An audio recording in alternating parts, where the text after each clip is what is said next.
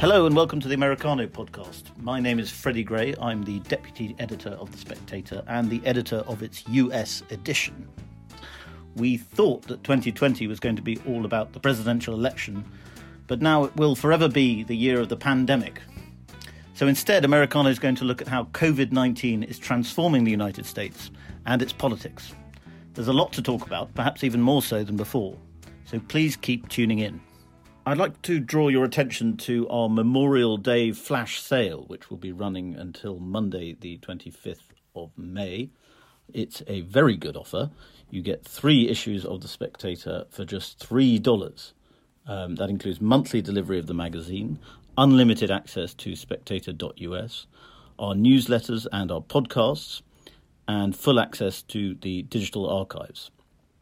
Do take advantage of it by going to spectator.us/Memorial Day.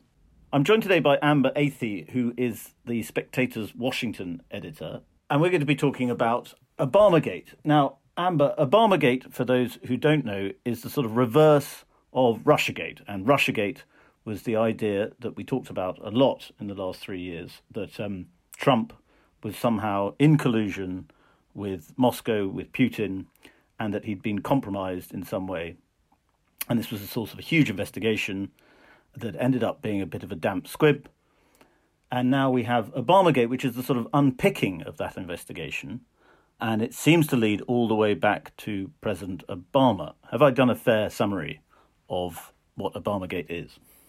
Yeah, I think generally speaking, the Obamagate issue is about the origins of the investigation into Russiagate, as well as what Obama's knowledge was of the level of spying on the Trump campaign and how much of that was more created by the FBI and the intelligence community rather than really following up on legitimate leads in regards to criminal behavior.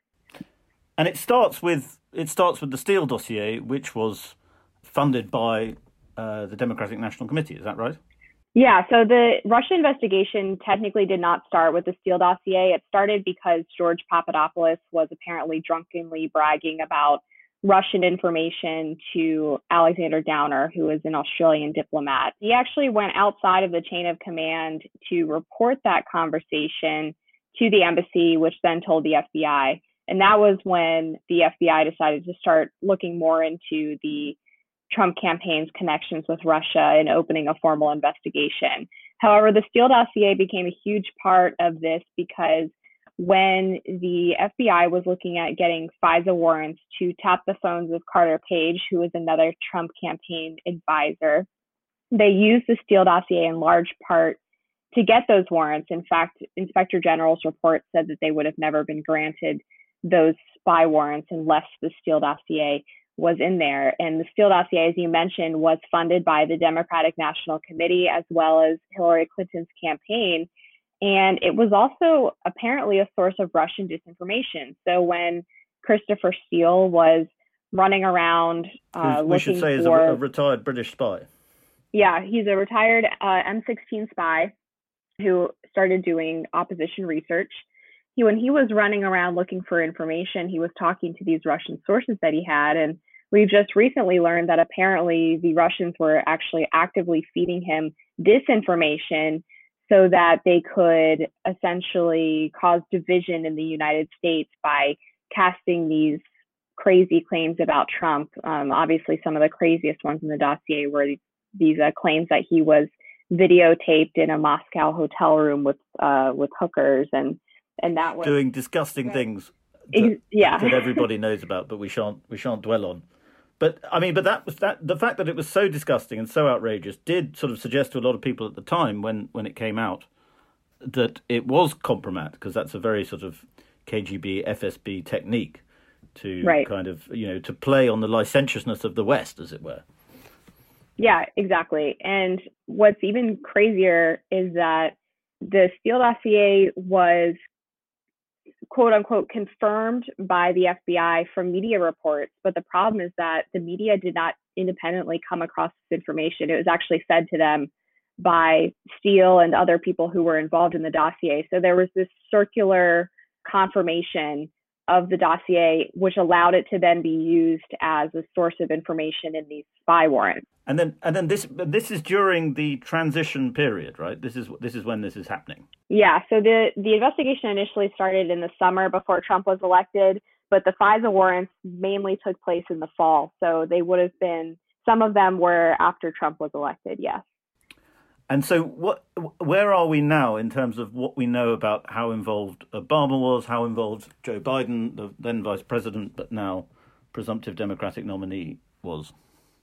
Yeah, so the new information that's come out recently, as more of this is declassified, the latest batch was declassified by the acting director of national intelligence, Rick Grenell, who was still serving as the ambassador to Germany. And what he revealed is that there were these unmasking requests related to General Michael Flynn, who was another subject of investigation in regards to his conversations with Russia. Now, he was talking to the Russian ambassador, Sergei Kislyak, during the transition team period. So he's heading into the administration as the presumptive director of national intelligence. He had every reason to be talking to Kislyak, but the Obama administration was apparently alarmed by these phone calls. So there were, I believe it was 48 requests from various Obama administration officials, from the director of the Treasury to Joe Biden was one, Vice President Joe Biden, to John Brennan, to Jim Clapper. All across the board, they were asking for information on these phone calls to find out Michael Flynn's identity. The other thing that we recently found out is that Michael Flynn was also apparently being spied on outside of that incidental collection of when they were just listening to Sergei Kislyak's calls. Then someone from the Obama administration turned around and leaked these calls to the Washington Post, which helped plant this suggestion in the media that the Trump campaign was having these improper contacts with Russia. Well, it's interesting that Grenell, who's now the director of intelligence, he's been sort of thrown in there to do precisely this, hasn't he? He's kind of a reverse Schiff, if you like, but on Team Trump. So he's going through. There seems to be a sort of some concerted attempt to coordinate it with the media to kind of roll out this idea that the real scandal, and I'm not making judgment on whether it is the real scandal or not, that the real scandal is why this investigation was launched. Yeah, and Rick Grenell is an interesting person to put in there because he doesn't have that much experience in terms of running the intelligence community. So he's been receiving a lot of criticism from opponents of the Trump administration, and is only furthering that criticism, of course, by unveiling a lot of these documents that don't make the Obama administration look very good. And it's really funny because 6 months ago, Trump wanted to nominate John Ratcliffe to the position. He's a former member of Congress. And everyone was livid that Trump would even consider this. They thought that John Ratcliffe was just a partisan, right winger who was going to destroy the intelligence community. But now, after Rick Grenell has started declassifying all of this, all of a sudden the Senate is willing to confirm John Ratcliffe. So in a very roundabout way, Trump is actually able to get his original DNI pick in there. Well, because Grenell is so horrifying to the Democrats that they'll fall on Ratcliffe gladly. Is that right? Yeah, it's kind of like how they want to remove Trump and replace him with Pence, because even Pence is better than Trump. Yeah. And so, what happens now? Presumably there are more explosive revelations to come. Do we get the impression from Team Grenell, if you like, that that's happening? Yeah, apparently so. And Lindsey Graham is involved in this too, being on the Senate Intelligence Committee. He's promised to release some more documents related to this. Ideally for Republicans, what they want is they want a paper trail that shows that President Obama himself was aware of the lengths that his administration and his intelligence community were going through to try to get the Trump campaign. And then the other piece of this is figuring out how much, if any, of this investigation was justified, because the more information that comes out seems to suggest that it wasn't. Regarding the origins, back to George Papadopoulos, for example, there were recorded conversations that he had with these FBI confidential informants that suggested he knew nothing about any involvement with Russia or Russian information that was coming out against the Clinton campaign. All of those conversations, of course, never leaked to the press. They were actually never even used in any of the FBI's documentation of that case. So the public would have no idea that he ever said any of this. Carter Page, meanwhile, was a U.S. Naval Academy graduate, yet was accused of being a Russian asset. So everything that we're learning about this as it goes on seems to suggest that this was either a deliberate attempt to take down an incoming administration, or it was a huge mishap in terms of the FBI jumping the gun based on one conversation that didn't really encapsulate the full context of the Trump campaign and any ties they may have had to Russia. To what extent is Obamagate becoming a campaign issue? It seems that the Trump campaign are eager to make it a campaign issue, but to what extent is it actually becoming something that Americans will bear in mind when they cast their votes in November?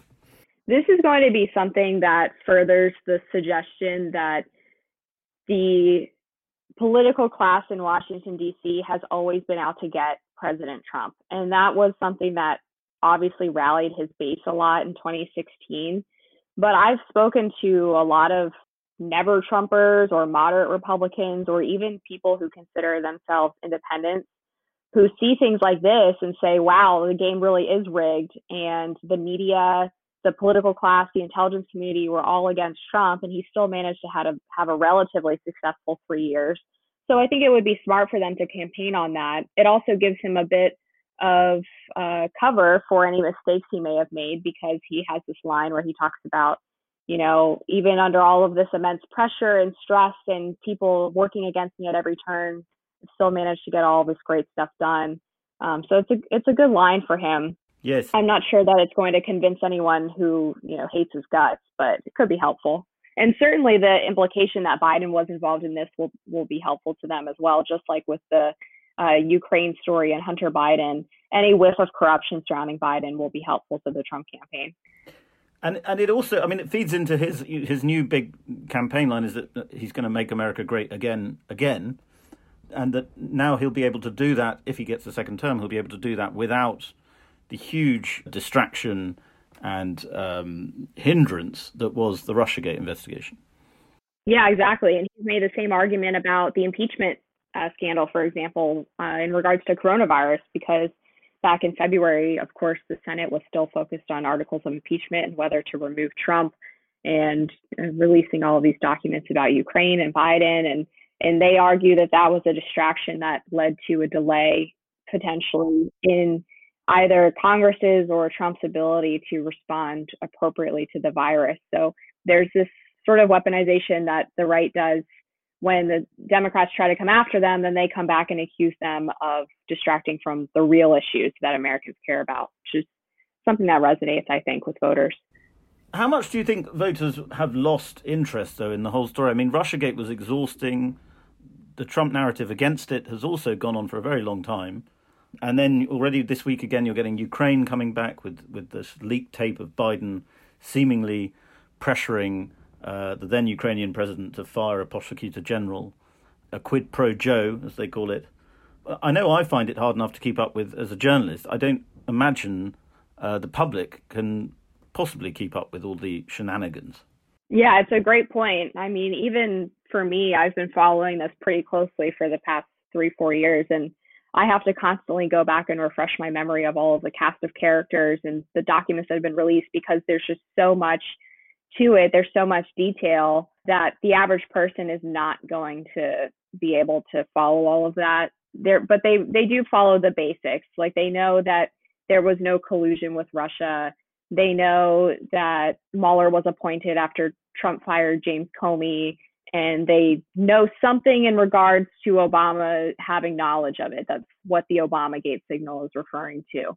So you're right that these little minute details are not going to grasp the average voter. This is something that is more for Trump's base, the ones who rallied behind him while he was under this huge cloud of suspicion. And it's giving them some hope that anyone who was involved in criminal behavior, whether it was the leaking to the Washington Post or anything else, would potentially be held accountable for their actions. But I mean, so far that hasn't happened either. So is there a danger that they're overplaying, that the Republicans are overplaying their hand here? Because, I mean, we had that Susan Rice email that was hyped up as a kind of smoking gun. But similar to all the big smoking guns in the Trump-Russia story, it turned out to be nothing much at all, really. Do you think there's a danger that Trump might be showing that the deep state is not nearly as nefarious and sinister as his fans like to make out? It's quite possible. And I think the other place where this could backfire is if there are no criminal indictments or no one goes to jail, it's going to look like a major failure on behalf of the Trump administration to not weed out what his base sees as these deeply corrupt criminal people. So, for example, people in Trump's base have been calling for James Comey to be locked up for years. Yeah. That's probably not going to happen. Andy McCabe was, of course, fired from the FBI for lack of candor, but he's probably not going to face any criminal charges. Same thing with, Jim Clapper, John Brennan. If all these people get away with what the base sees as this hugely criminal behavior, it's going to be just another indication to them that it's impossible to clean out the swamp and that Trump maybe is even swampier than they realized. Yes, and what's interesting about those characters is that they seem to have not lied under oath. They seem to have told the truth under oath, which is that they didn't really think there was much in the Russia collusion story. But while at the same time they were on TV constantly insinuating that Trump was a Russian asset. So they were kind of lying in public but being honest under oath. So I wonder whether that makes them liable to be indicted. Yeah, that's the tricky thing. I think the one person that there's a case that he lied under oath was Jim Clapper, because he said under oath that he didn't really know anything about unmasking requests, and he's also accused of lying about leaks to the media. So he would be one that could potentially get caught up in that. But yeah, most of the lying hasn't been done in a way that these people could be accused of perjury. It's more about them misleading and lying to the American people than it is in a criminal manner. It's an immoral thing to do, but not something you could necessarily charge someone with. There's, of course, all these people lying too about whether or not they knew about the Flynn unmasking. And that was part of where Biden got tripped up, because his campaign tried to argue that, this wasn't a big deal. It was routine. But the second part of the scandal was that one day prior to these documents coming out, Biden was on television saying he didn't know anything about the Flynn investigation. And how's Biden going to handle it as the weeks go on? Is he going to, do you think he'll come out firing against it, or do you think he'll just hope that it washes away? Yeah, it's a good question. To be honest, I don't even think Biden really knows what's going on, which is kind of an evergreen statement. But particularly in this case, as we were just talking about, this is a very complicated issue to follow. And it seems unlikely to me that Biden was this huge mastermind who was, nefariously plotting behind closed doors to take down Michael Flynn and, by extension, the Trump administration or the Trump campaign. And that 4 years later, he's going to remember all of these meetings that he was in or these things that he did and be able to defend himself appropriately. So I think we'll see one of two things. He'll get really angry when asked about it and give, a very awkward and unintelligible response, or he'll just try to ignore it. Or perhaps, the greatest trick the devil ever pulled was convincing the world he was senile. It very well could be. Amber, we'll leave it there, but thank you very much for joining us today, and speak to you soon. Thank you very much for listening. I hope you enjoyed that episode of Americano, and I'd like to encourage you all to give us your feedback, positive comments or constructive comments only, please, to podcast@spectator.co.uk, and say anything you like there as long as it's reasonably polite.